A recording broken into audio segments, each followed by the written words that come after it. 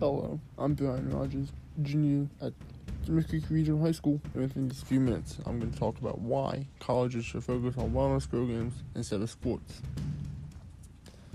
When we think about college, and perhaps school in general, we think of primarily sports, specifically football and basketball, but we never notice the stress and depression that students face. In a year like this, stress, depression, and anxiety is at an all-time high for students. I know that when I speak for myself, I'm most likely speaking for the majority of students when I say that it's been rough. I've gotten lazier, unmotivated, and my anxiety's been higher, and I've been much more drained, and I've gotten drained easier. No one is exempt from this feeling, and the higher ups of the school system give us the impression that they don't care. During the age of COVID, prioritize the wellness programs.